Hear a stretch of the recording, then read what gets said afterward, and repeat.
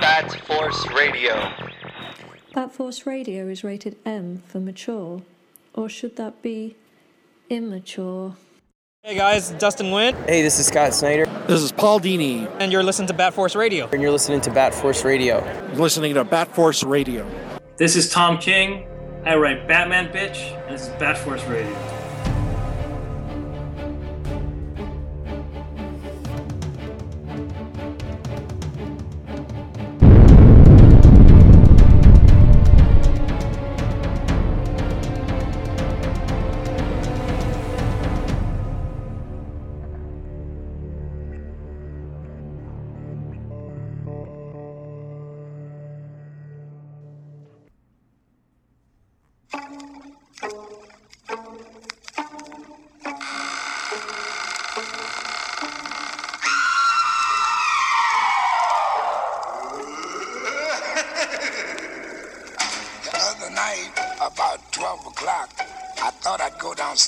Just to check the lock.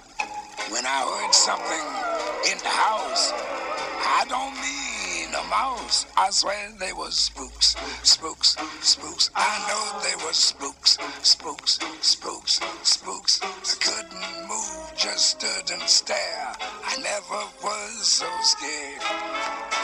All right, welcome to Bat Force Radio, the Batman/DC podcast with no limits. And tonight we have our Halloween special of 2018. We're going to be covering but suggesting some spooky Batman stories to read and talk about some movies as well. Let me get the panel out of the way. I got Grandpa Batman from Haunted Texas. Guess what I'm wearing? I got my podcasting shirt on, oh yeah, got my podcasting shirt on. He's back, bitches. and I got it's good to be among the living. And I got Robin Cross up in cannabis-filled Canada. Yeah, I he's high as fuck right now. Technically, I am also wearing my podcast shirt. Oh yeah, oh yeah. Oh, happy Halloween month, October. It's been a good one. If you haven't heard yet, haven't listened yet, we got a Kelly Jones and Tim Sale interviews for you a couple episodes back, right before the Halloween month. So you're welcome. Yeah. So let's crack it open with some suggested spooky Batman stories to read. Batman and spookiness or Halloween, obviously, I always say goes together like peanut butter and jelly. And when going through lists or coming up with these lists, man, it really puts it in perspective how many spooky, dark, and monstrous Batman stories there really are out there.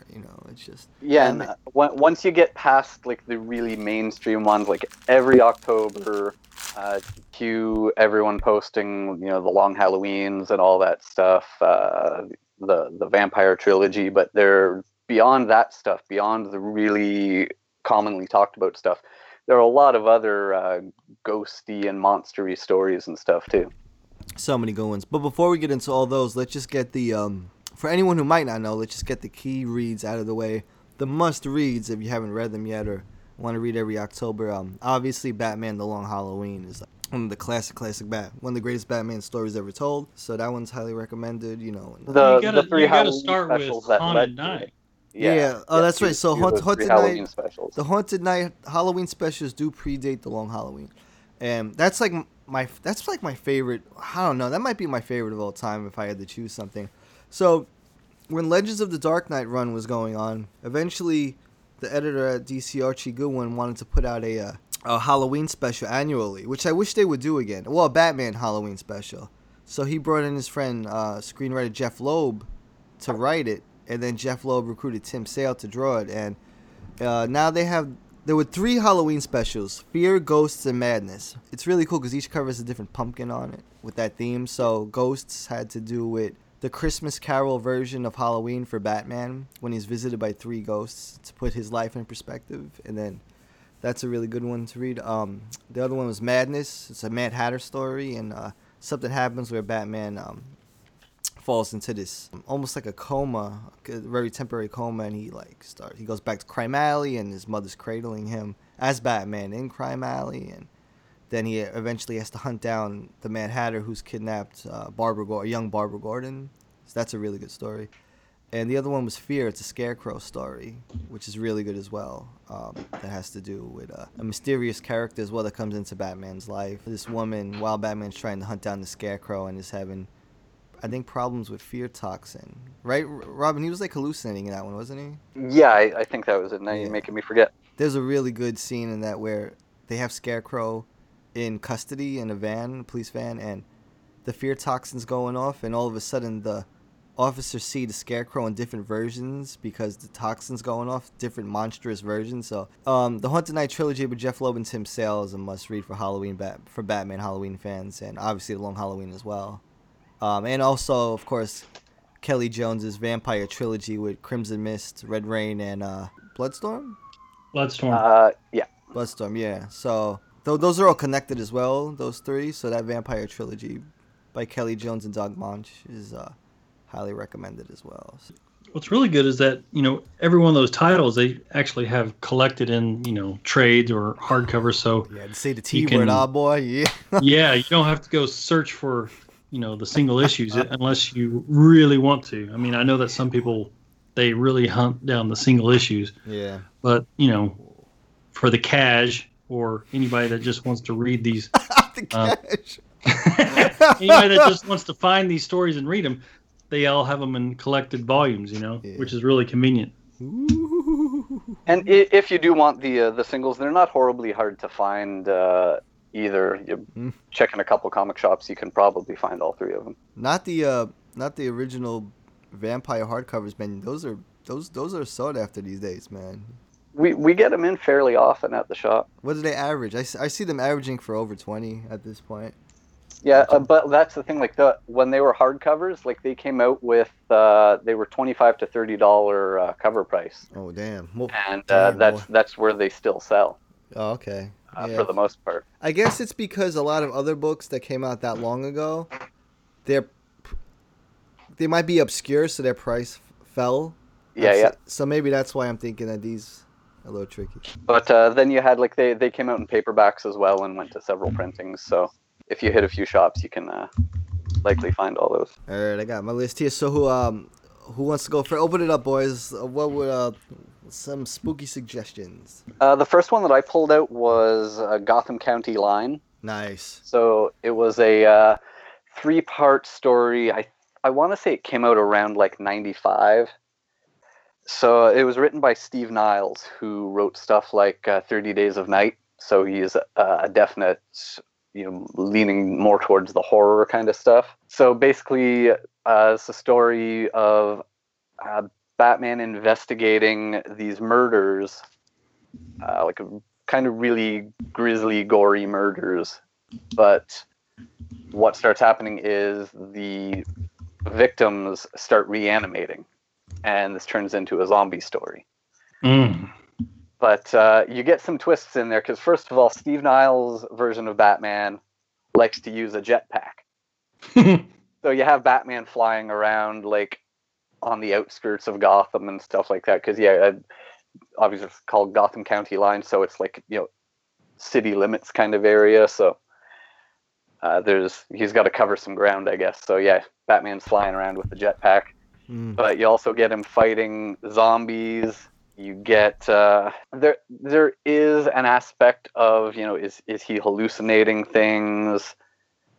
He starts looking into if he was drugged, thinking that he's imagining this stuff. But you get to see Batman interacting with zombie versions of his parents and like having a conversation that he would want to have with these zombie versions of them. We also get when he's in. I should note that Deadman is also an important part of the story. So if you're a Deadman fan, he's a key character of it. But one scene, we also get Batman when he's in a tough spot, getting some much-needed assistance from a zombie Jason Todd. So it's like Jason Todd in the Robin costume, because he's being killed. This zombie version of him shows up to help. And then they sort of have like a moment too. So aside from being horror-y and very Halloween appropriate, you get some moments in there too, like that are just sort of special moments for Bruce. That's a good one. That's a nice, kind of obscure too, but a really good read. Yeah. What do you got for your first round, Gramps? First one I picked was, it's actually, you'll see this cover. It was Batman 227 called The Demon of Gothos Mansion. And it's the cover where it shows like kind of like a silhouette specter looking Batman looking over this mansion as this girl's running away. I tracked this one down because I just love the cover for it. And it's kind of just one of those iconic Batman covers. And that, that's kind of the point of some of these covers is to attract you to buy it so you'll read the story.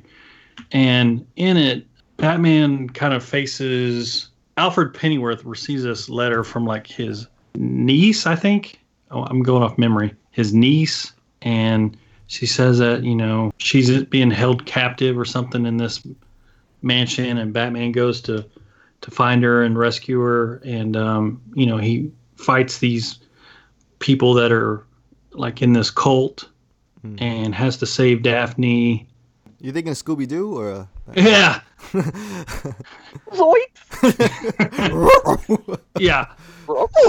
So he's got to go and fight basically this cult that's, going to sacrifice this girl. Yeah. And, for a single little issue, I think this was from 1970. Nice. Oh, that was some good shit back then. Yeah. It was cool. Really cool story for back then. I think that's when the horror comics were like bleeding over a little into like influence in DC here and there. Even with even the stuff that like Neil Adams did with when he did the cover of this one. Okay. Is that when he's not in the tree, is it? No. Okay, that's it looks like it's kind of like a ghostly looking Batman, big Batman, as he's staring over like this haunted looking mansion.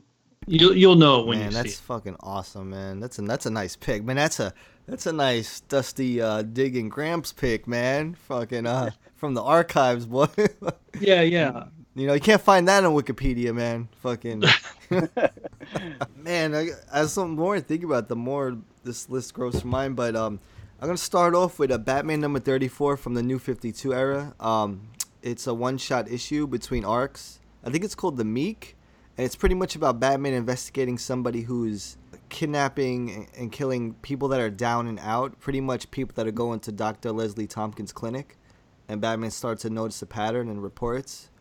Turns out to be this like creepy off the books Undertaker that works at I think it's called Potter's Field, which is like the cemetery in Gotham for the unknown. Right. And it's a really nice, creepy, eerie, nice one shot story. You definitely see Snyder's horror roots bleed into this one. It's I really dug it when it came out. I don't know, it's a nice little spooky treat to break it up, but the art was really good too, so it really captured the mood of everything. That guy's art reminds me of I might as well just bang this one out of the way too, because I'm gonna segue. But that guy's art reminds me of Sean Crystal's art a lot, who did another suggested story for spooky Batman, which is Arkham Manor, where basically what happened in continuity was Bruce Wayne lent Wayne Manor to the city to be used as Arkham Asylum. All of a sudden, inmates were getting killed within Arkham Manor. He decides to check himself in as an inmate to investigate it. This killer seems to be moving through the walls of Arkham Manor. That's a really great story that I feel like is overlooked a lot these days, and it's pretty new. Came out a couple of years ago, but Arkham Manor is definitely a great, nice, spooky, solid read to get into. It was actually a short-lived ongoing, is what it was. Yeah. Because when it was announced, I think it was supposed to be an ongoing, but then it turned into a limited. But Arkham Manor, there was a trend back then, because Arkham Manor came out, I think, around the same. Gotham by Midnight came out around the same time. Yes, Gotham by Midnight, and also Gotham Academy, which in a way had like a spooky / Harry Potter vibe to it. So yeah, there was a little theme going on. Gotham Academy, the first volume, is kind of spooky too. It's like magical, mystical, spooky within the confines of the Academy with Silverlock and everyone. That was a great read too. I don't think it progressed well, but in the beginning, like the first 2 trades was really good. And kind of like that. It had a Scooby-Doo thing going on. Definitely had a Scooby-Doo thing going on. Next one I wanted to go to was The Doom That Came to Gotham. Yes, I was hoping someone would say that. Nice. Yeah. Mike Mignola, Richard Pace. So obviously, if you're a fan of H.P. Lovecraft, this is definitely something up your alley, or if you're a fan of Mike Mignola. So basically, it was 3 issues, came out on, it was an Elseworlds title. So around 2000, maybe like 99, 2000 it came out. So it's Batman dealing with all kinds of supernatural stuff, mystical, supernatural things. But you get sort of these supernatural world takes on like Ra's al Ghul and Two-Face is in it. Definitely very Halloweeny, and if you're a Lovecraft fan, definitely check that one out. I like how all the villains take on like some kind of monstrous form. Yeah, And I think even Green Arrow didn't he? Yeah, it's been a while since I read it, but I think Ivy was in it too. I remember. I gotta reread it, but that's as spooky as it gets, man. And I think the best thing about that book is the suspense about the doom that's coming to Gotham. That's like the main theme of the book. So, and now that's one that you probably want to pick up in the trade paperback. That one is legit difficult to find all 3 of the single issues. Yeah. What do you got for us, Gramps? You got another brisket? All right.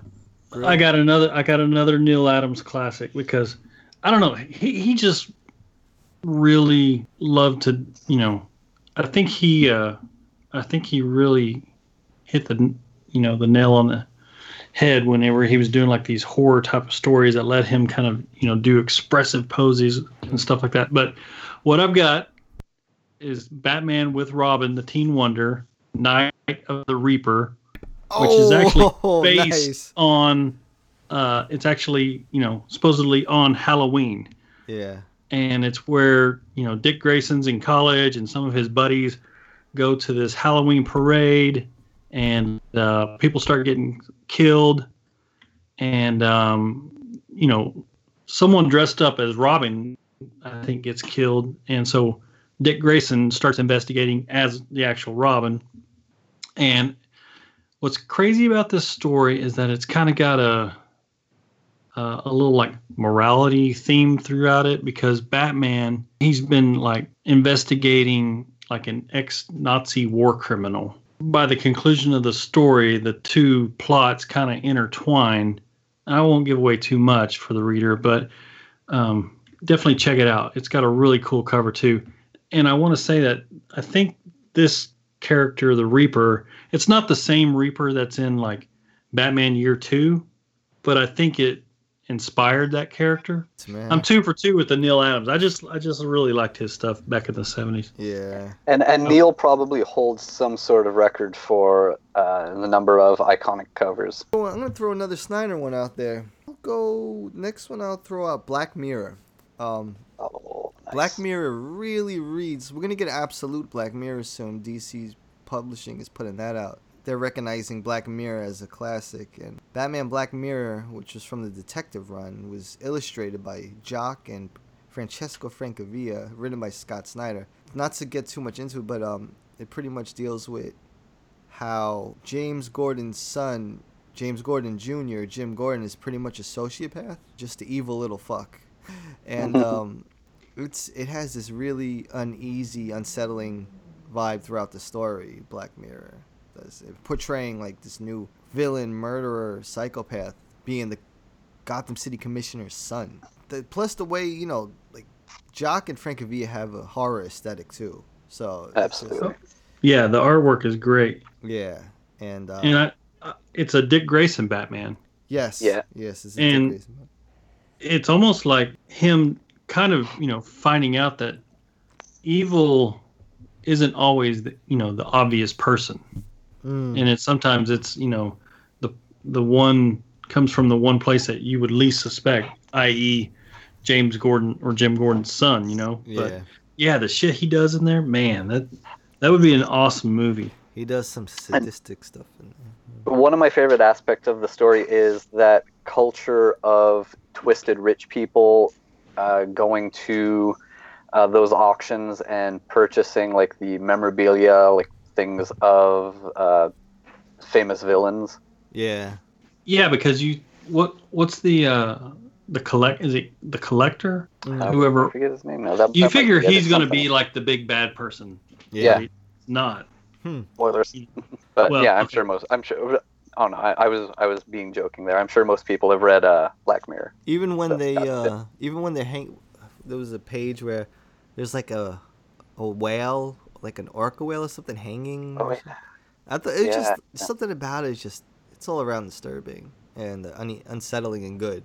A book that you want to buy in trade paperback because one issue alone, $8.80 is going to cost you upwards of $100. Yeah, and it's Scott Snyder when he just started writing Batman, so he was still getting off American Vampire, so them horror roots were heavily baked in the DNA from what he was doing right now. Since we're talking about Scott Snyder, I'm going to jump off Batman stuff for a second. You mentioned American Vampire. If you like Scott's darker sort of writing, like American Vampire, definitely check out The Wake. Yeah. The Wake was, I think it was a 12-issue series. So it's sort of like Alien, but underwater. So like an underwater horror story. So all written by Scott Snyder and all the art by Sean Murphy. And then also Witches, which is really cool. You like that pun. First art came out maybe 2 years ago now.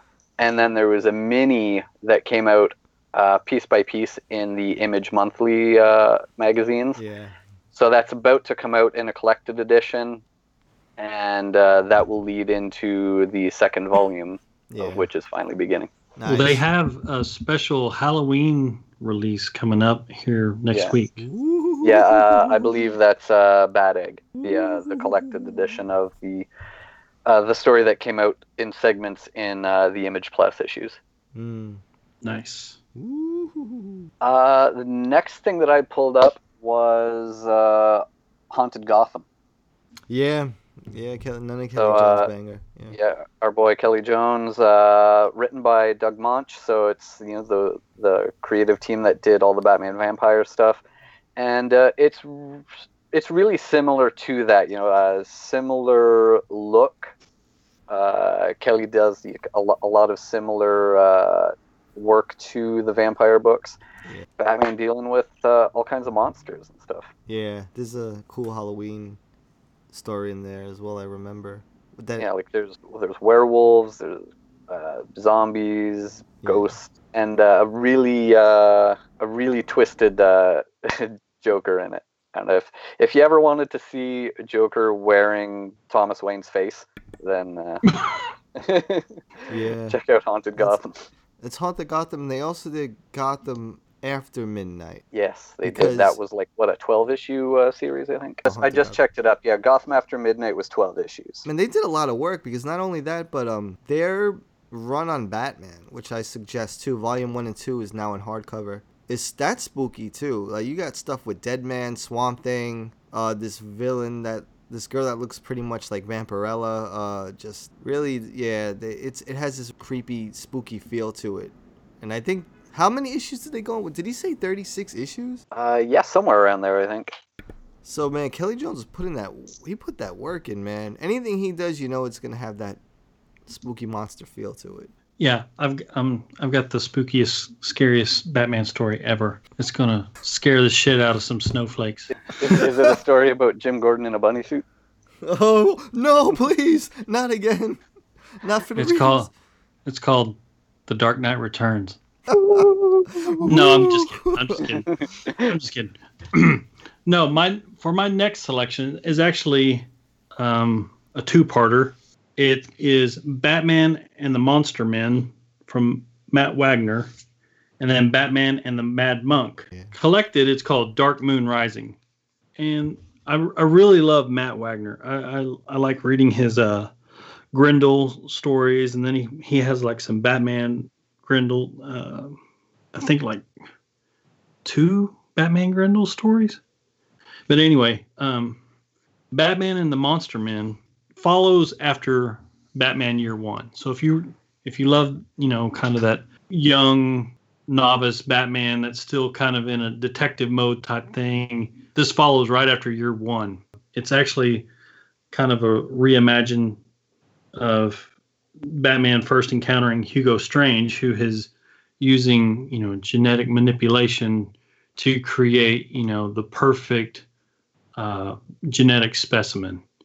And, his early relationship with Julie Madison, who was, I believe, like his first love back in the golden era. It follows, Batman. He's got to figure out, who's killing these people and leaving behind like specimens. Like, these people are getting killed, and it's just like they're like torn up by animals. But the samples of, evidence that he finds all points back to a human, and he's like, how is this possible? And then eventually, he finds out that Hugo Strange is behind it all with this manipulation.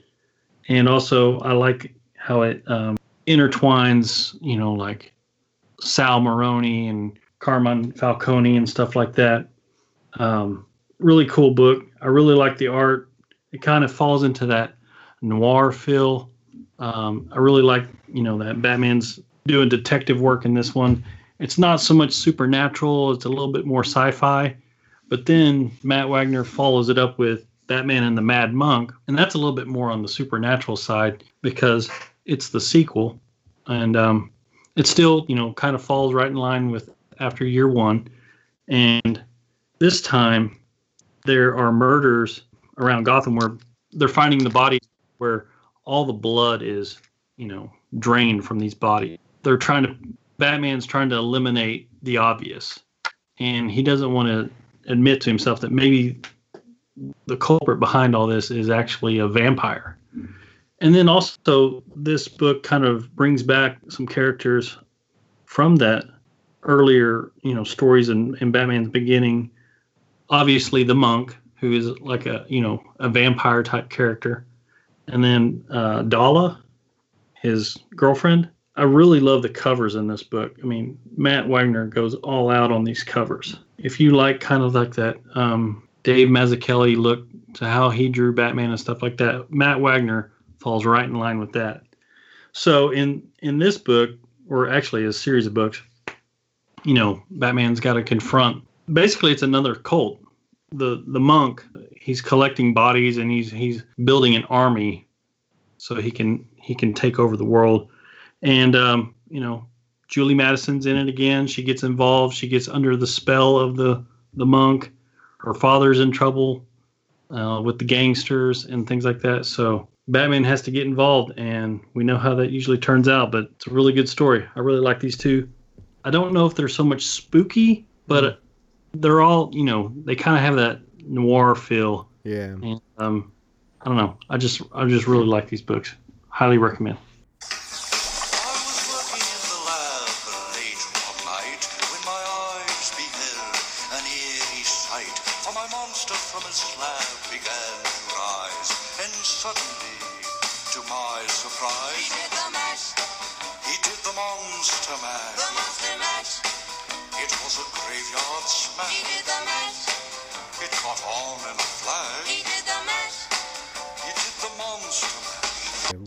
Good. My next one is another one from Snyder, and this one is proper spook. I love this one. I think Snyder's run on Batman New 52 wasn't perfect and it was inconsistent, but I'll tell you, man, Batman Endgame was fucking amazing to me. That was a proper disturbing Joker and a disturbing Gotham City, because you had the Justice League Jokerized and attacking Batman, and they were like almost demonic at one point. So that, Batman has his plan A, B, C, and D, right?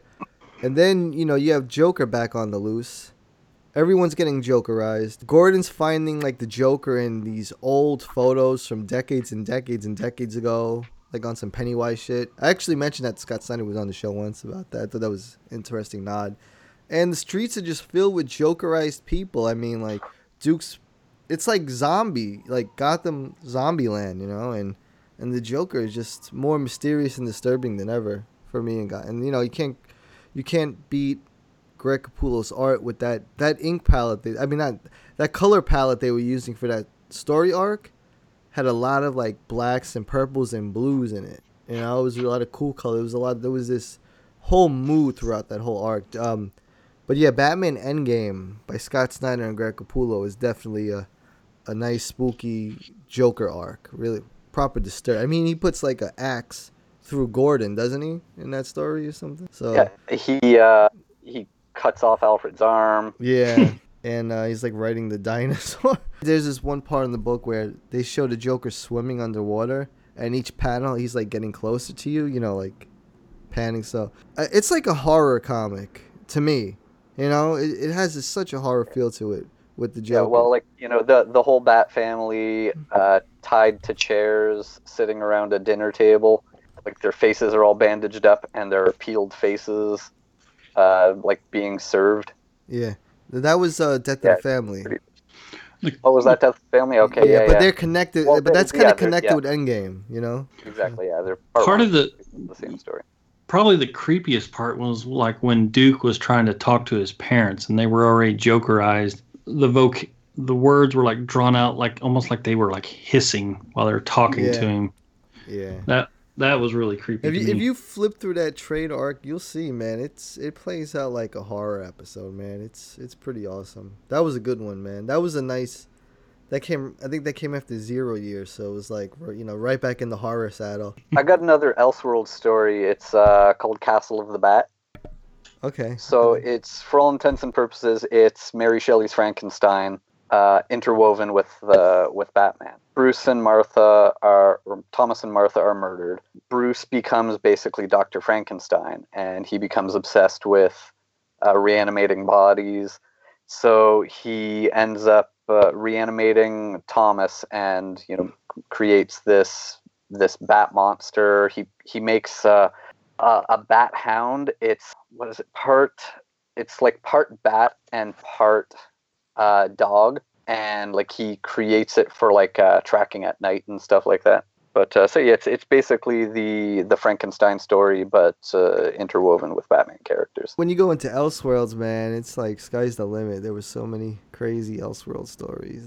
Joe Chill is in here, obviously. You know, it deals with the death of Thomas and Martha, so Joe Chill's in it, but he sort of looks like Scarecrow. Yeah, good one. That's a nice little dusty archive one to dig out. I like that. I gotta look for that. I guess it's in the new volumes they're putting out with the Elseworld stuff. I'm kind of glad they're doing those volumes. And there's so many of them. Like I made like a checklist a few years ago of ones that I had and ones that I still needed. Like I have like probably 30 something Elseworlds books, and there's still a ton more that I need. That's crazy. That's nuts, man. I've realized after looking at my selections, there's a theme to the ones that I find the spookiest. It comes to full tilt with my next selection, which is Batman the Cult. Nice. Because in my first one, you know, Batman's dealing with a kind of a cult. And then in Mad Monk, here he is fighting another cult. And in the cult, he's literally fighting a cult by this Deacon Blackfire, Starlin, and the great Bernie Wrightson. Yeah, Bernie's like the horror comic book artist, isn't he? Like, yeah, and I mean, you know, just even the opening page, you know, with House on the Hill. I mean, it's like a very psycho type story. Even the interior art, you know, I mean, you can see it's like a slasher horror type.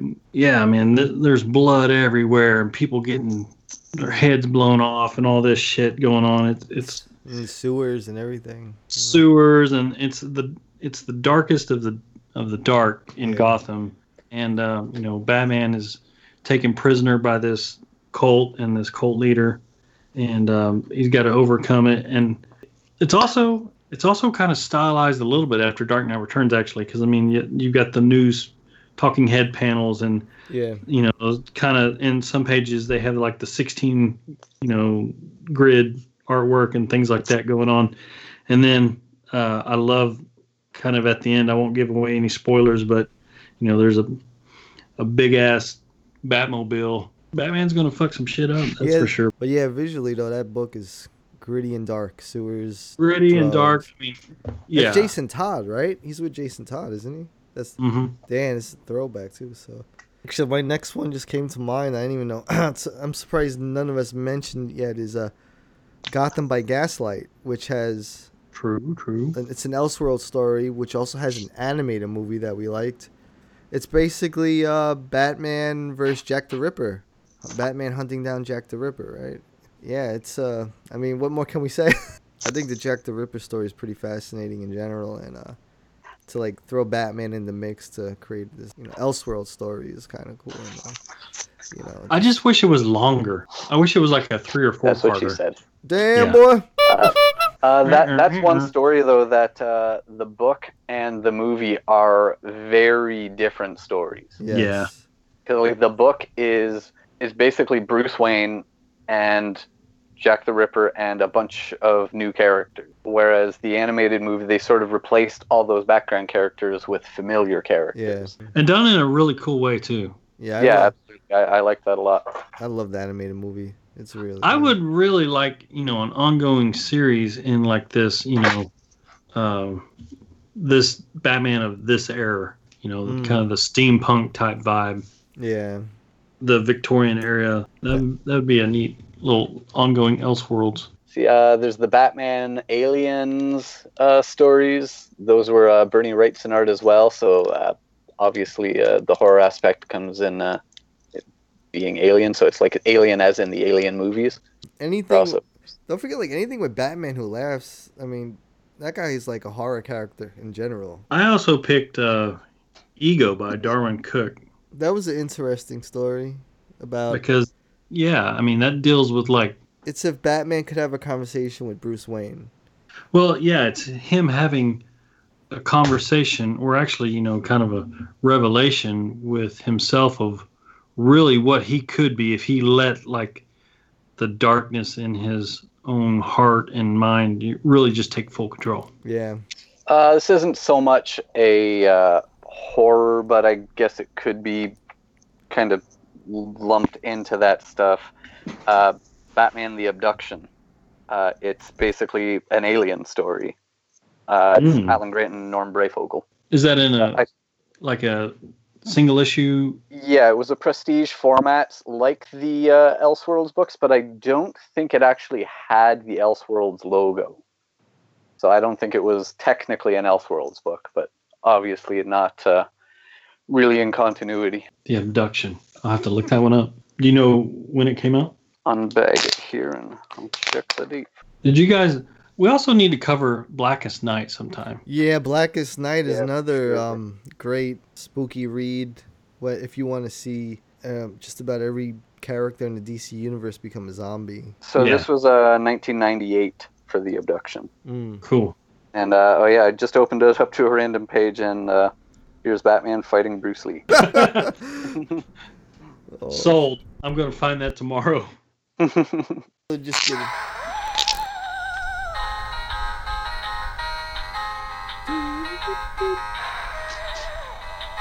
Good grief.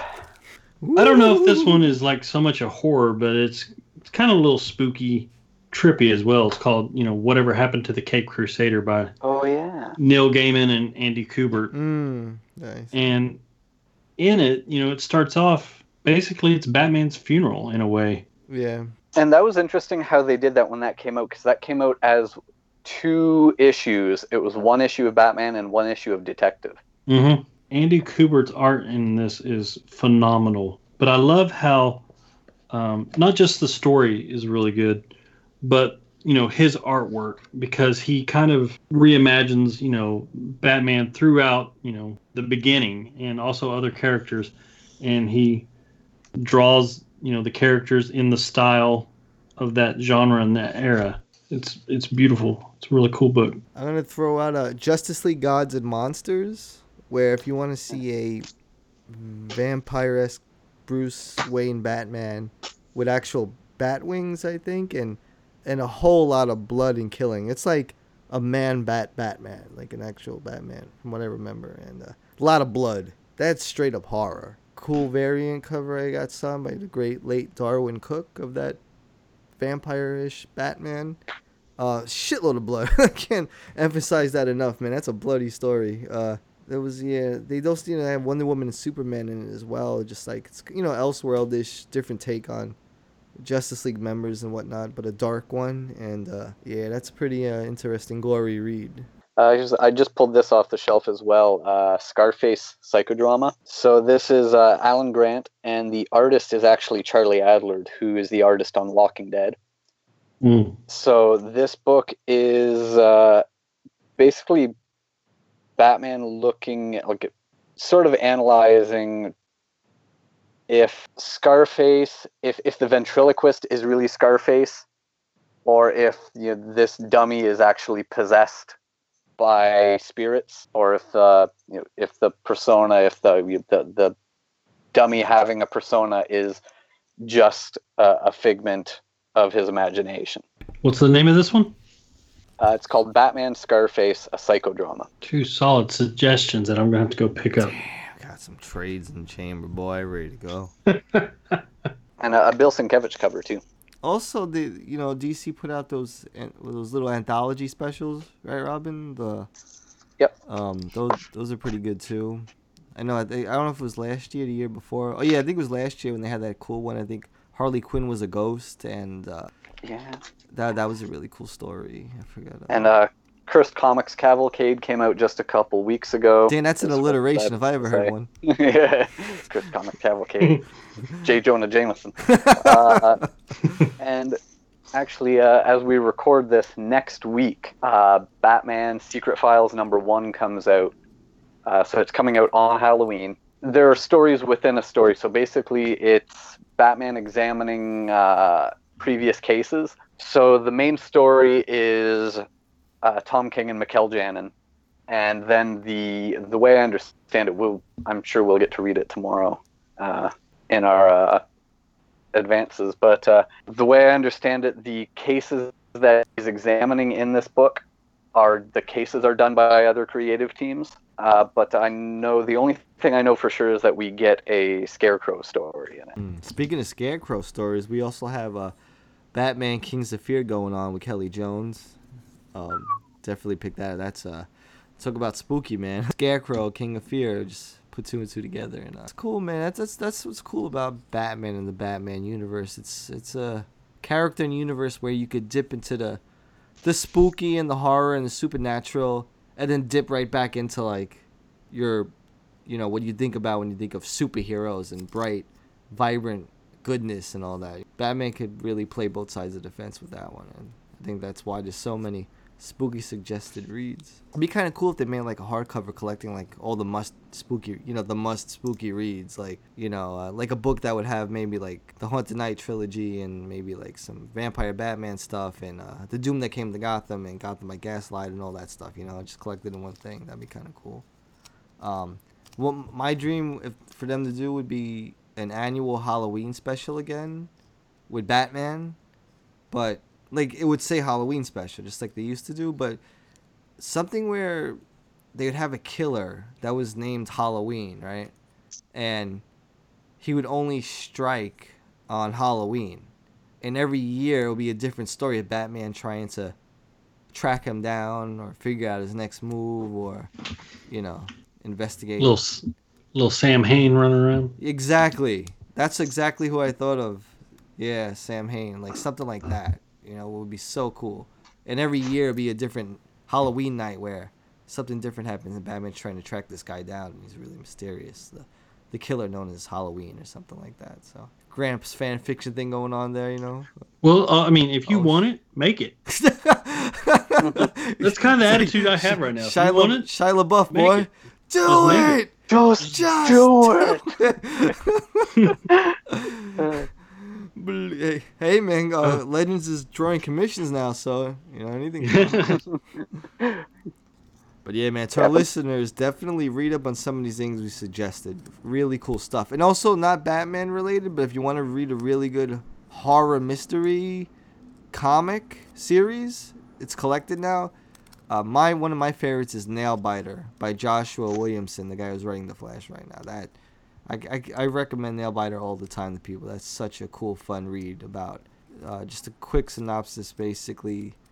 There's this town, I think in Oregon, where all serial killers come from. And they're trying to figure out why, and there's different kinds of serial killers. And then an investigative team goes down there to get to the root of the problem. And every issue is like kind of like has you biting your nails, you know, waiting for the next one. And it's collected and it's finished now. I think it's 2 or 3 hardcovers. Nail Biters, yeah, excellent read.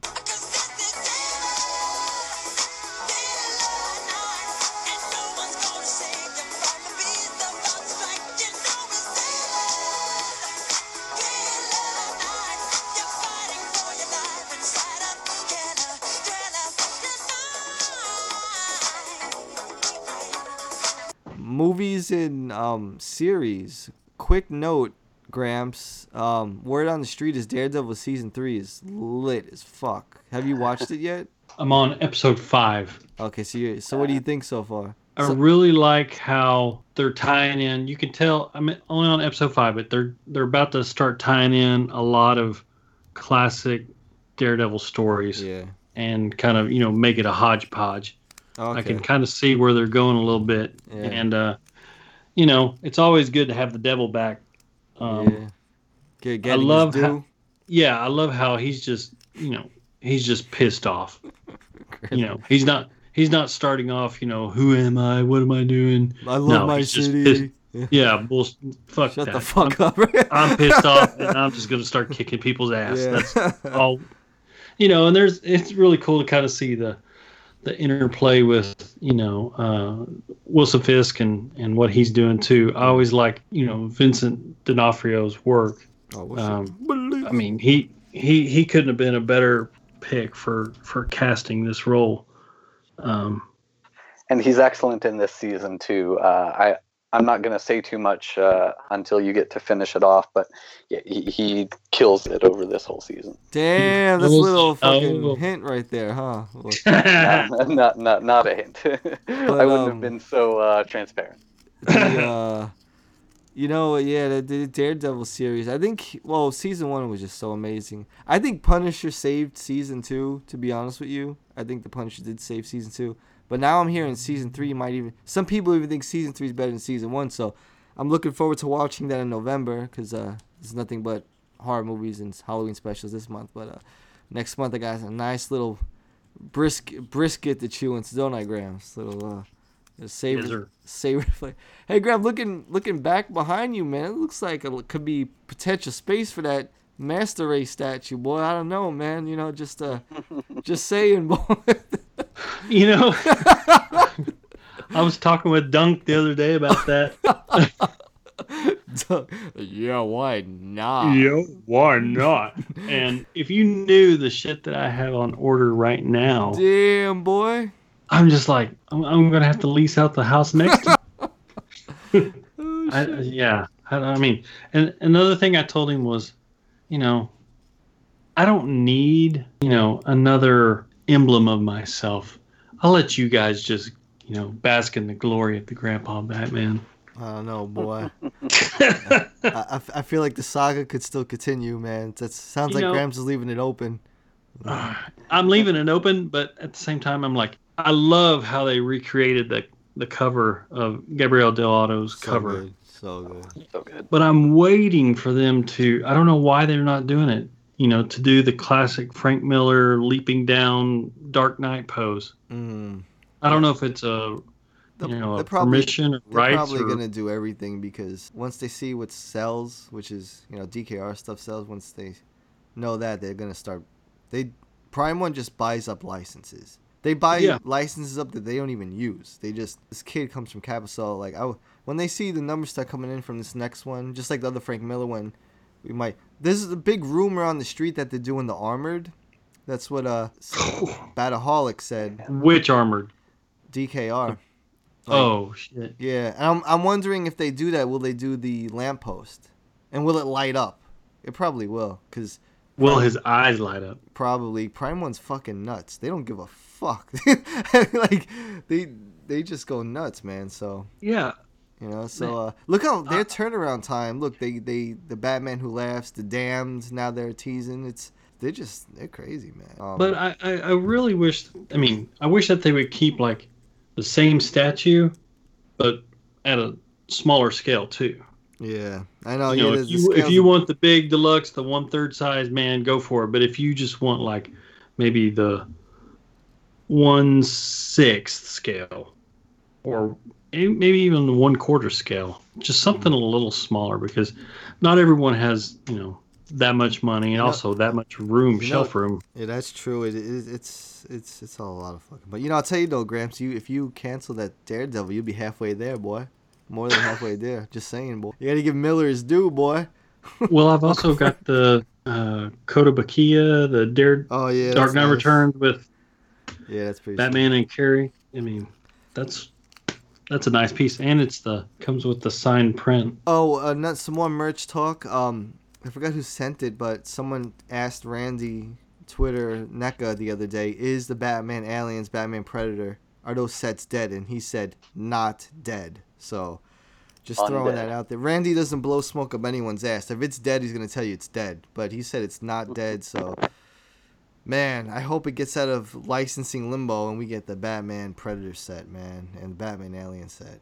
So, I mean, they had to shell out money for those prototypes, so they're probably gonna want to make, they're not gonna want to waste their time. So I think any other merch news, a lot of the Injustice 2 armored Batman figure by I forgot who makes it.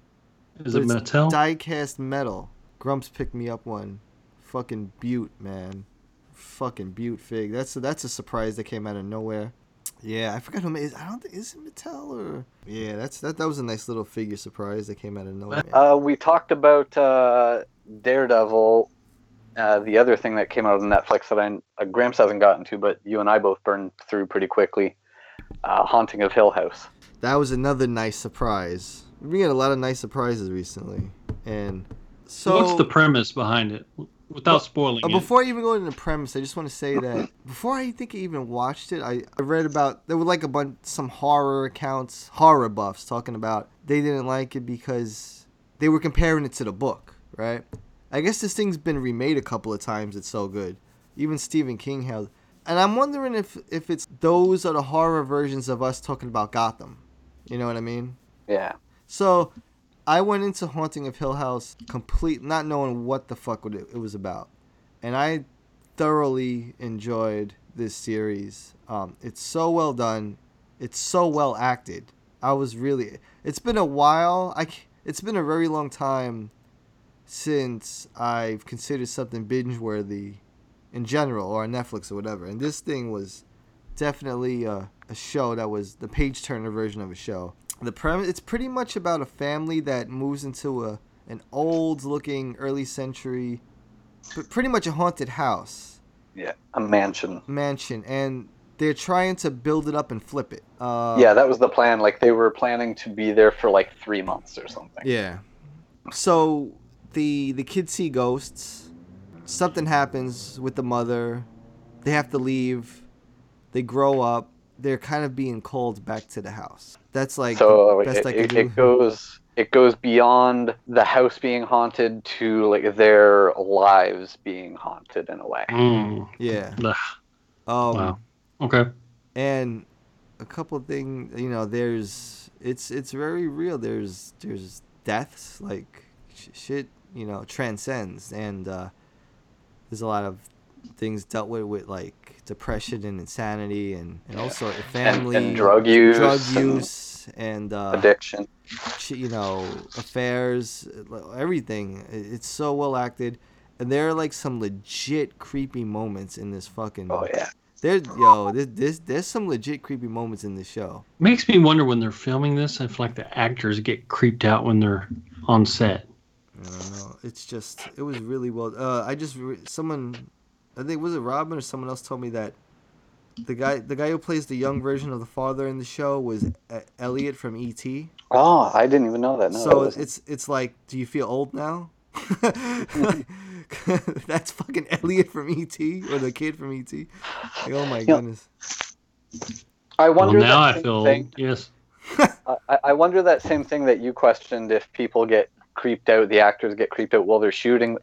I think the way movies were made decades ago, the vintage horror stuff where night scenes were shot, at night in the dark, that must have been pretty creepy. But with the way it looks like so many things are shot now, it looks like everything is sort of shot with proper lighting and then they just throw filters onto stuff Yeah. after. So I don't know how much of that eerie look of scenes that we see were actually present in the shooting. And a lot of it also, is the music. They build the suspension tension with that. But whenever these movies, and I really don't like the possession type movies, like the demonic possession ones, but I gotta think when they're filming those, I'm like, man, I'd be scared shitless making this. This one is proper ghost story. It's Okay. It's Ghosts are cool. It's been a while. You realize how long it's been since you've seen a good series when you see something like this, and all the actors are just fucking good, man. You're like, wow, why couldn't they get them on Titans? Definitely recommend Haunting of Hill House. After the first episode, you're pretty much hooked into it. Unless you're Gam's like, fuck that shit. She's like, I'm waiting for you. I tell you though, there's a couple of moments throughout the series you do not expect some shit that happens. It just blah, like what the fuck. So Haunting Hill House, that's a good one. I know we took was earlier, but Robin, I recently watched Hereditary. Yes. And man, it's it's like, I know some people say it stays with you. It didn't stay with me, but it is a good one-time watch. And there's some creepy fucking moments in that movie as well. There's a handful of creepy moments that fuck you up in that.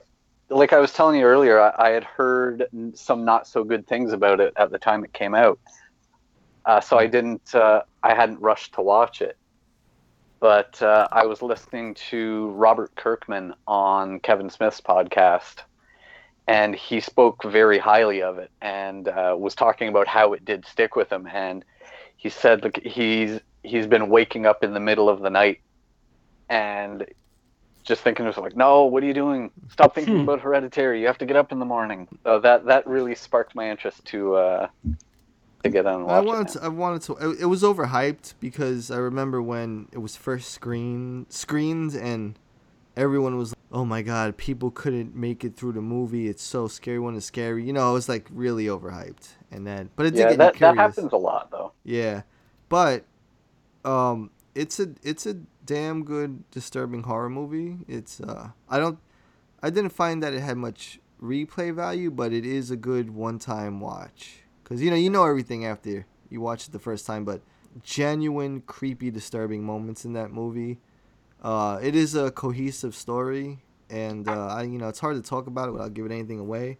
Yeah, everything comes full circle. And there's some fucked up parts in it. You know what I would like to see done again, just for the visuals, and because I think it could have been done more earnestly, is 13 Ghosts. I love 13 Ghosts. Yeah, my only issue with it, like I've always lamented how humorous some of it is. Yeah. Like the one the medium's character was so over the top and slapsticky, like he was almost like he was trying to be Jim Carrey like. And then the family themselves, like I just think the whole thing, like today, if they do that with the tone that things are today, and as much as anything, I would like to see all of the ghosts done now. Yeah, I just think that could be done really slick. Like the whole movie is basically horror tropes, and so someone could have a field day with that. It's one of those unexpected gems, just like The Cabin in the Woods. Yeah. It came out of nowhere and it was just such a great movie with one of the biggest twists that you could ever have in a... Yeah.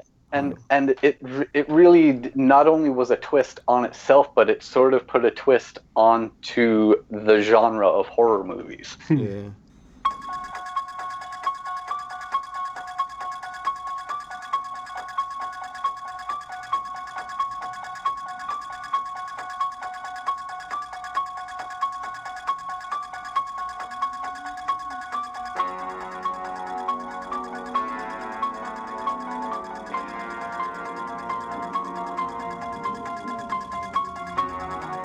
Well, in latest news, Halloween that just came out this month, supposedly it made like quite a bit of money for a horror movie, and that people are hoping that's going to revive the slasher. Last night on that show, The Goldbergs, Robert Englund was Freddy Krueger again on the show, and there's been a lot of like talk and buzz and hope for like another Nightmare on Elm Street movie. And did you guys think Nightmare movies were scary? No, but I just watched them 1 through 6 this week, and I freaking loved them.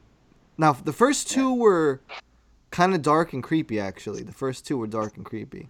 Right. But the rest were like, it's surreal horror. And well, when you're young, you find it intriguing and maybe scary. But I think what was cool about the Freddy movies, opposed to a lot of other horror movies, is that it was surreal. So you could do so much with imagery, you know, and different, you know, every kill is a different nightmare. So you could do a lot, like as opposed to a slasher where, you know, Jason and Michael Myers are going to come at you with a big fucking knife or something. You know that's coming. Well, with Freddy, there was always something different that you didn't know where you didn't know what to expect and whatnot. I mean, I never found them scary, but I would like to see a modern version of it. Maybe they could make it scary and do some more with CGI and all this stuff. Word on the street is he said he did want to do another movie, even if it's the last one, and pass the torch on to someone else or whatnot. But I agree that I can't say I ever found the movies themselves scary. Like even as a kid, like I remember being afraid of Freddy himself. Yeah. And like I was given like the content of the movies, like I was definitely too young to be watching them because, you know, the nudity and stuff like that and the themes and everything. I was definitely too young to be watching them, but that was sort of a thing. Like being at my grandmother's house, she always had a collection of horror VHSs. So I would sort of unsupervised watch a lot of things like the Nightmare on Elm Street movies and like sort of more obscure movies that she had too, like Alice, Sweet Alice, which is like a really twisted old horror movie. But so I can never remember being technically scared of the movies, but I definitely would have been afraid of Freddy himself. But I found them really funny too. Like the guy loves to say bitch. Bon appetit, bitch. Welcome to prime time, bitch. Well, that was pushing the envelope back then, right? Yeah, right. That's how everyone's the 80s, man. You also have the Pennywise stuff going on right now too, and Pennywise is another boogeyman in a way. So, you know, horror's big right now. I hope to get another. And all the other Stephen King stuff is getting remade. They're doing Pet Sematary, and everything is getting the remake treatment now. So Pet Sematary. We'll see what else that inspires. Yeah. I like the Pet Sematary trailer. That looked good. Any go-to Halloween horror movies for the month? You guys ever like? Yeah, definitely a very scary movie. You may have heard of it. It's called Mean Girls. It's horrifying. For Canadians, that is a true horror. You go, Glen Coco. I actually watched Sweeney Todd for the first time last night. Oh, yeah. Man, I tell you, man, that's a dark fucking... You would think all the fucking singing... Yeah. But that movie is dark and graphic. Wow. Like, these throats are getting slit. People are getting fed to other people, bodies. Staring at Helena Bonham Carter for 2 hours looking like that. No problem, man. Fuck. You know what? They had costumes from that movie in the Warner Brothers Studios tour. Oh, nice. That I just went to. And she is tiny. Yeah. They had like her actual outfits and his outfits. And, you know, they were all like set up on like mannequins to look like the characters. She is so tiny. Yeah. I love her. Fight Club, boy. That's all I got to say. Did you ever watch the Office episode of Sweeney Todd? No. There's one, Andy is in a play of Sweeney Todd. No. Oh, no. So most of the episode is, you know, actually being at the play. I tell you, man, only Tim Burton can get something like that greenlit. Because it's like a musical. And it got awards and everything, but that's visually is dark. Well, super well done. A lot of singing, but it was really well done. I loved his Headless Horseman. Yeah, I watched that last night as well, and let me tell you, that is an amazing fucking movie. It is. That is that might be one of his best. And well, I mean, I don't want to say nobody ever talks about it, but I feel like it should definitely be on the top 10. Like, if you have kids and want to watch a live action, like, spooky movie. Yeah, that's it's spooky. It's not like over the top horror. I mean, even like when people are getting their heads cut off, it's not like super graphic, bloody, but that's a great freaking movie. Last night was the first time I watched it, like really paid attention to it and just watched it through, and that's a great movie, man. Great spooky movie. Do you ever go up to Sleepy Hollow? We were there last week with Dunk and Teasus and everyone. We had pizza at Sleepy Hollow, and then we went to the Great Jack-O-Lantern Blaze. But yeah, we were there. Yeah, that's Sleepy Hollow. I was trying to get Game to go with me up there whenever we were last up there. It was packed. The fucking town was so packed. There were 3-hour wait. Goddamn hipsters. Because it wasn't even hipsters.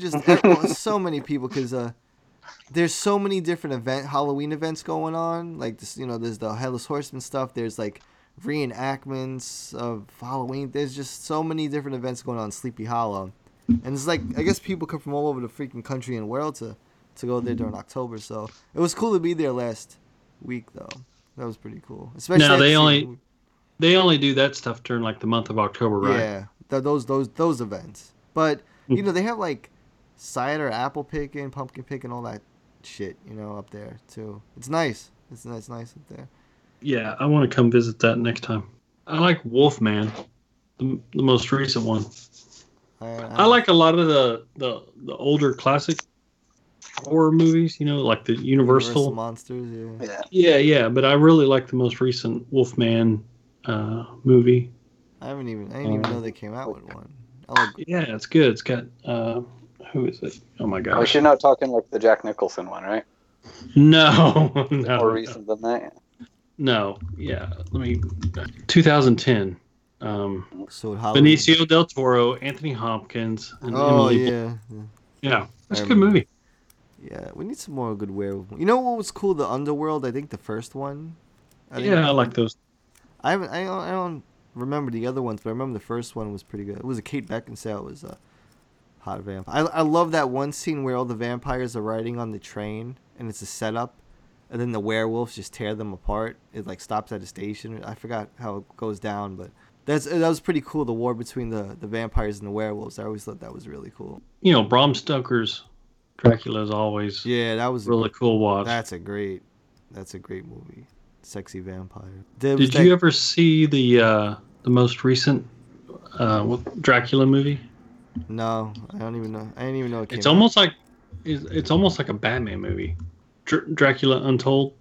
No. Oh yeah, I saw. That's the one where it begins off when he's human, right? Mm-hmm. He's like and it has king. and it has Lannister from Game of Thrones. Tywin Lannister is. I really enjoyed it. You got to watch this movie. I mean, you'll watch it, and I think it came out, after Dark Knight. But you watch it. Definitely did. You watch it and you're like, wow, this is basically a Batman movie. Because, he literally will turn into bats. Yeah. And he fucks some shit up. And it starts right at the beginning. That's why it's called Untold, because it's like the story of Vlad Tepes.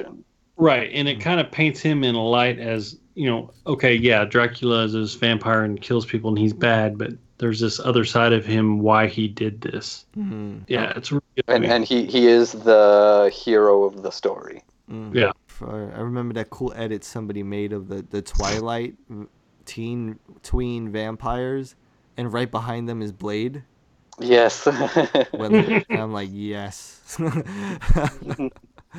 Blade and Blade 2 are, I think, pretty cool October movies to watch, actually. I was actually reading a thing just over the novelization sometime in the last couple of days. Yep, exactly. About the making of the third movie and how difficult Wesley Snipes was, and he wouldn't even come out of his trailer. So it's only him in the close-ups, and like I think Patton Oswalt said like he shot like 1 or 2 scenes that were actually with Wesley Snipes. Blade, I love Blade 2 as well. I love Blade 2 and I love Blade. But Blade 3, man, what the fuck, man? Oh, that shit was garbage, man. I don't know why. Oh, I hate Hollywood. Fucking trash. I like, The Crow. Yeah, I watch The Crow every October 30th, Devil's Night. I've never seen the sequel, Crow 2. You don't need to. You don't need to. Like there are like 3 other movies that they made after, and yeah, you don't have to bother with any of them. And you know, like in the end, I'm happy that the remake still didn't happen. You know, it got so close to happening. No, you gotta leave it alone. And then it fell apart. And like, okay, good. It's for the best. Yo, who were they saying was going to be the main guy? Well, it was going to be Jason Momoa. Yeah, I mean, and he's just too damn big. Like, instead of being like a musician who was killed, Jason Momoa looks more like he'd play a pro wrestler who was killed. That's what I was about to say. They're going to make this where it's like some kind of pro athlete that got killed. Nah, Jason Momoa, nah. I'll tell you, man, you gotta. I love The Crow because there's so much lore behind The Crow. I mean, when we were kids and that movie came out, it was like, you know how like when 1989 Batman came out, this was like felt in a similar vein to that. Like when the Crow movie came out, everyone was talking about it, everyone was going. Kids were like hanging out in cemeteries on Ricky Lake talking about it and shit. Fucking and you know, he got killed on them. There's just so much lore behind it. And when you watch the movie, it's just so, I have a lot of sentimental history with it, but it's just so reflective of the times. You know, it's so gritty. Everything. And the album soundtrack is amazing. I love it. The Cure, fucking 9 Inch Nails, Stone Temple Pilots. Yeah, I mean, everything about the movie and the soundtrack, it's so fucking legendary. Brandon Lee, that's a movie that came out at the exact right time with the exact right people. Yeah. And there's so much, like you mentioned, about the lore, about like the events happening, Brandon being killed in the filming of it. Like, is it that you aren't going to achieve what the original achieved? Just leave it alone.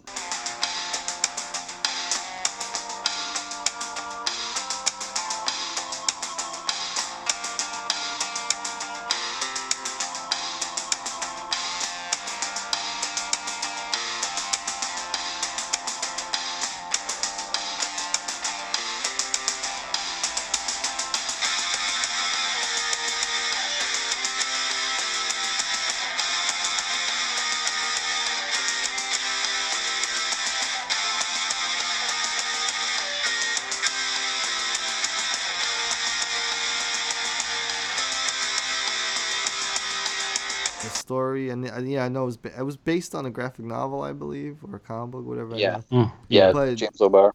But the way they translated it to film was perfect because it was hyper noir, gritty, urban, dark. Just, you know, they built that whole city in like a studio in North Carolina, I heard, and it's just, yeah, like when that came out, man, it was just, that was it. There was nothing like it. So yeah, Devil's Night. The guy who wrote it, James O'Barr, he's from either in or around the Detroit area. And when I was in high school, our one art teacher, Miss O'Barr, was James O'Barr's ex-wife. So we were at the time that the rumblings were coming along of the second movie. We were hounding her for information about, like, what's going on? What's going on? Yeah. Like she was by default the coolest person in the school because, you know, she was the art teacher who was married to the guy that created The Crow, and she looked all goth and everything. Party Boy, the guy who played Party Boy, died like a year or two ago. Yeah. On the show. It's crazy, man, to think about. God, I don't even want to think about how old it is. It's 24 years old now. So next year will be the 25th anniversary. I believe. Still holds up. No good is going to come from rehashing it, trying to to make a buck off of it. You can't reimagine that in this day and age. Oh, trust me, they will eventually. In about 10 years, it'll happen.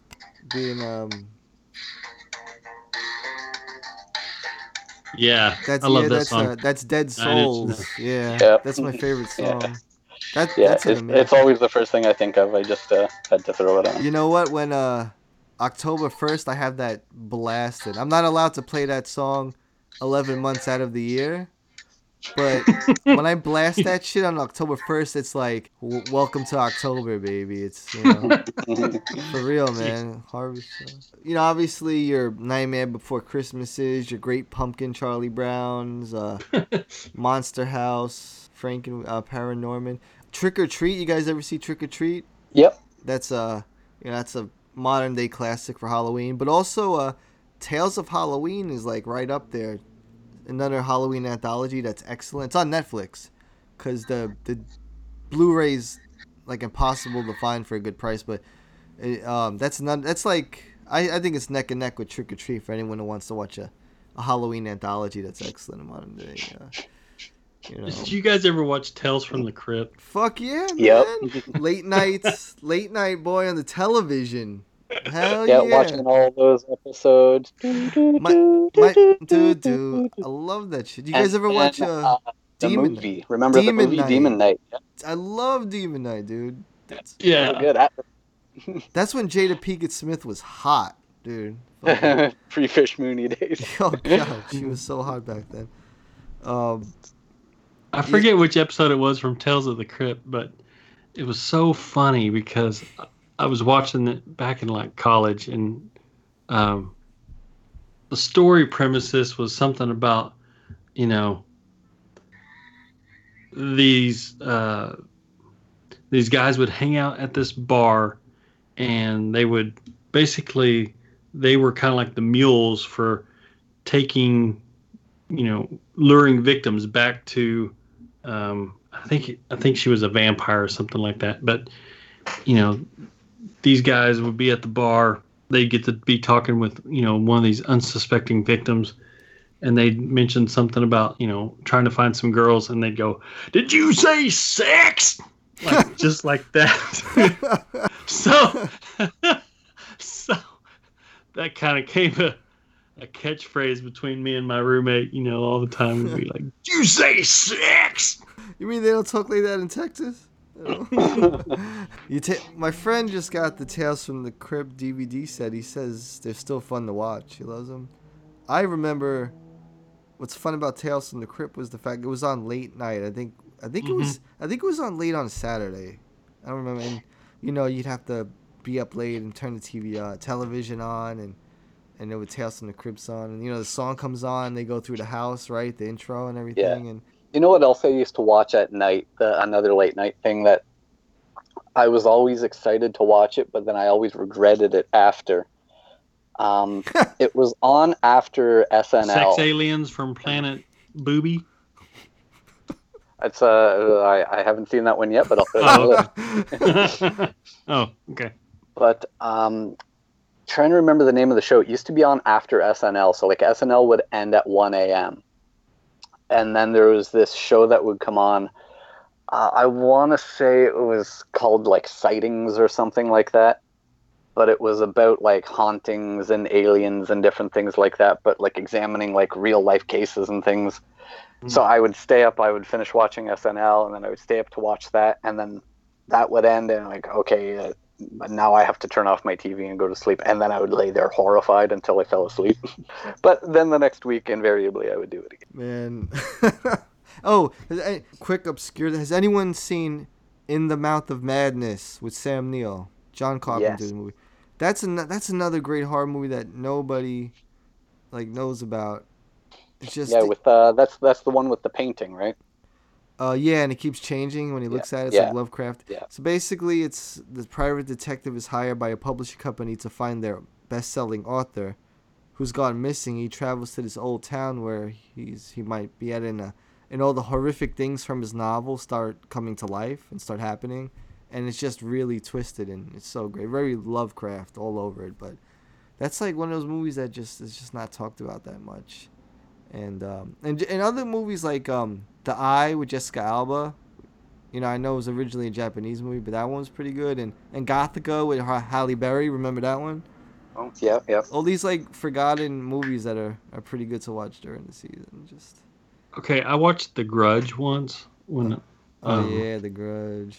You know, I went to the theater, watched The Grudge, and then I went home and I was living at this apartment by myself, and I had like my closet. I had a walk-in closet that was like kind of, you know, the foot of my bed faced this walk-in closet, and man, I couldn't go to sleep because I had to get up and like close the door, and then I kept hearing this.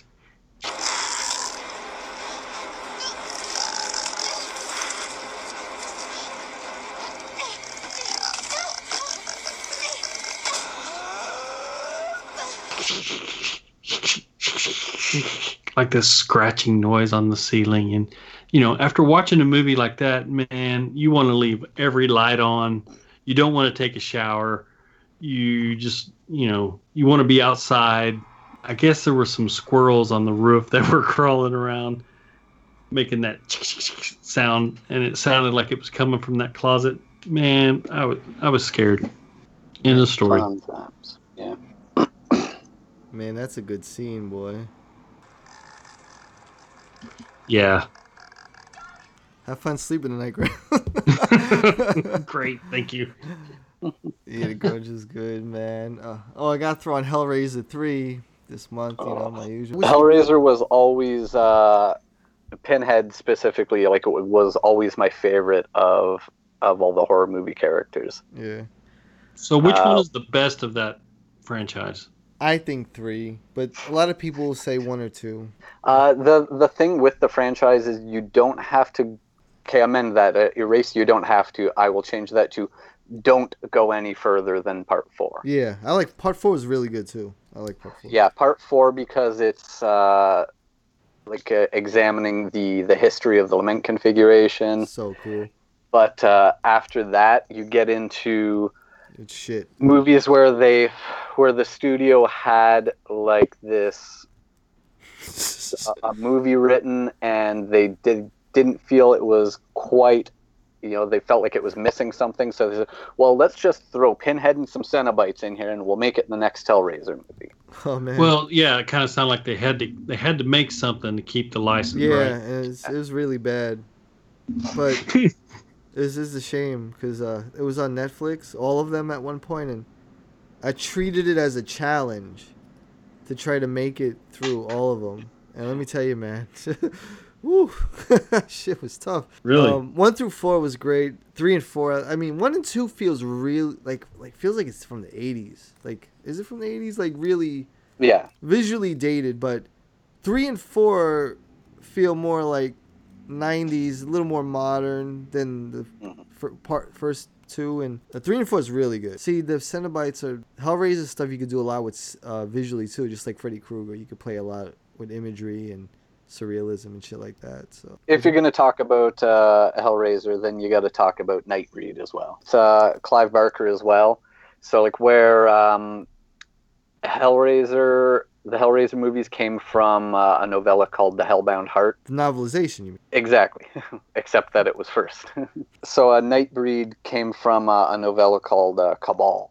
But yeah, if you haven't watched Nightbreed, I won't even tell you anything about it, but just check it out. Dark City with Jennifer Connelly. Yeah, Dark City was great. Excellent. Oh, I remember seeing it in the movie theaters.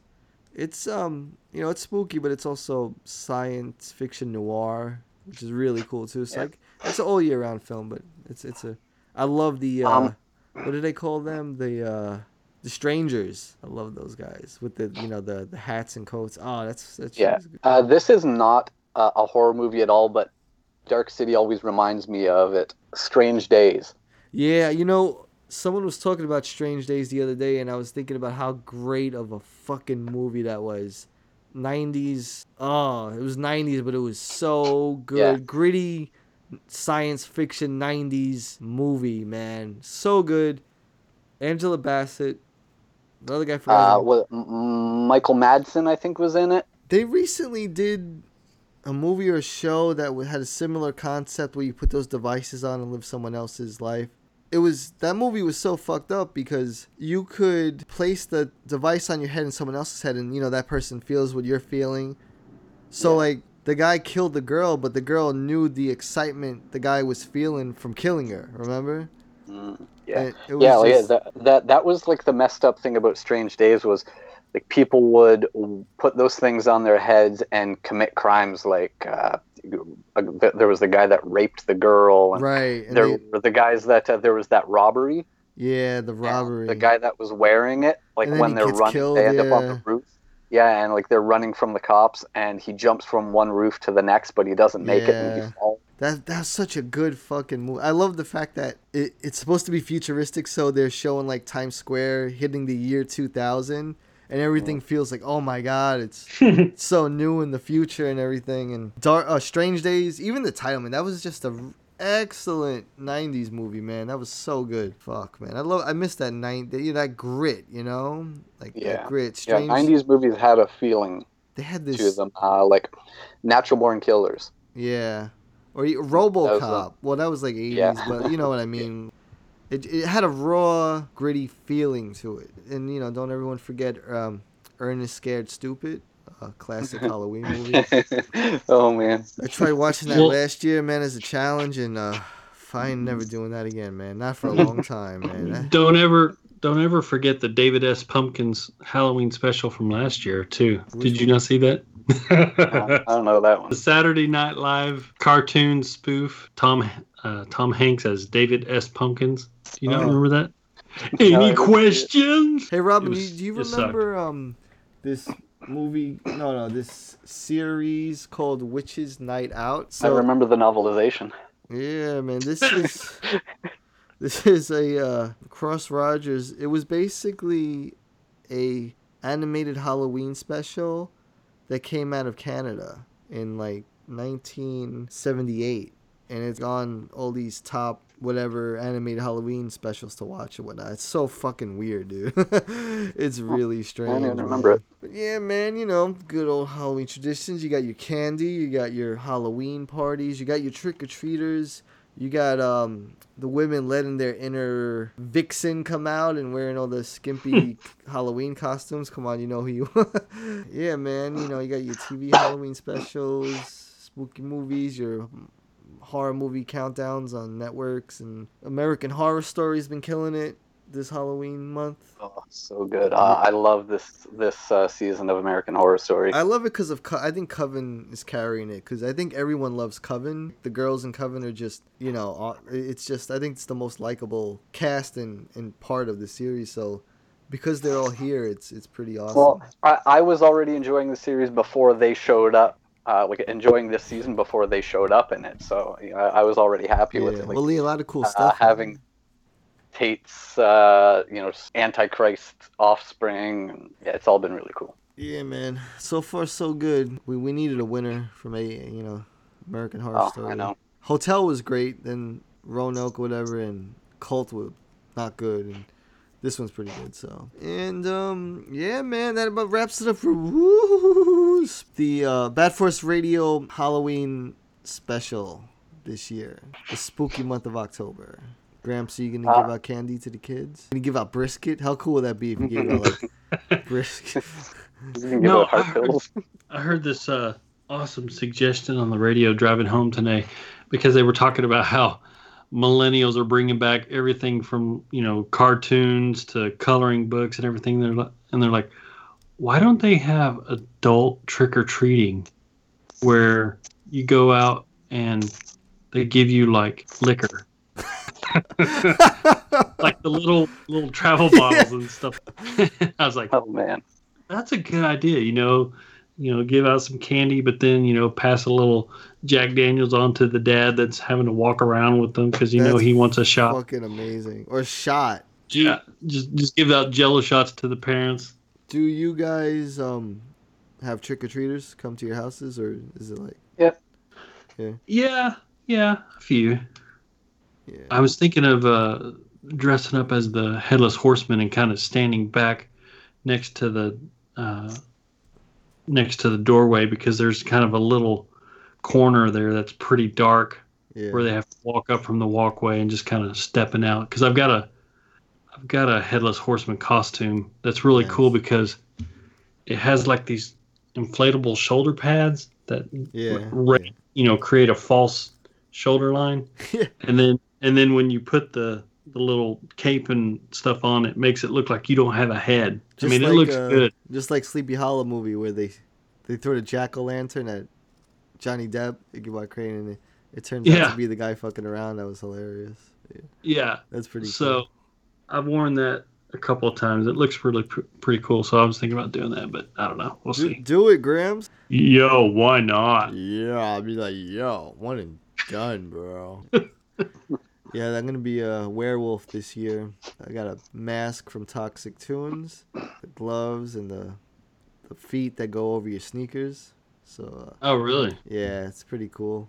Got a nice like orange and black flannel shirt. So I'm trying to find like a big bone prop, like a Flintstone bone. And on the last minute, I just kind of wanted to be a werewolf. I like werewolves are cool. I always wondered why you don't see Batman fighting too many. That'd be really cool if like he had a villain that was a werewolf. Because Man-Bat's a bat. Yeah, you got Man-Bat that takes the serum, but yeah. There needs to be a guy that actually has some kind of serum. In the animated series, there was there was a werewolf episode, and actually there's a mini series that was I believe it's Batman and Superman versus vampires and werewolves. Hey man, if Batman's fighting Bruce Lee, he's fighting anyone you can think of. Werewolf, vampire. We got this book where Batman's fighting your grandma. Yeah, pretty much, dude. But anyway, to our listeners, happy Halloween. Fucking love Halloween. Halloween is so awesome. Be safe, have fun, trick-or-treating, or go to parties, or dress up, or give candy out, or watch specials, or have fun. Be safe. Be safe. Happy Halloween from the Bat Force, everyone. And because it's Halloween and we talked about The Crow, I'm going to supersede my usual question. So Trunkler is off the hook for tonight. And instead, I'm going to say, abashed the devil stood and felt how awful goodness is, and saw virtue in her shape how lovely, and pined his lips. It can't trunk all the time. What should I be? I could be a scary vampire and turn myself into a bat flap. Or I could put on some black pajamas, go as a big fat Halloween cat. What should I be? I spent the whole night waiting for the great pumpkin when I could have been out for tricks or treats. Halloween is over and I missed it. You blockhead! You kept me up all night waiting for the great pumpkin. And all that came was a beagle. I didn't get a chance to go out for tricks or treats. Tonight,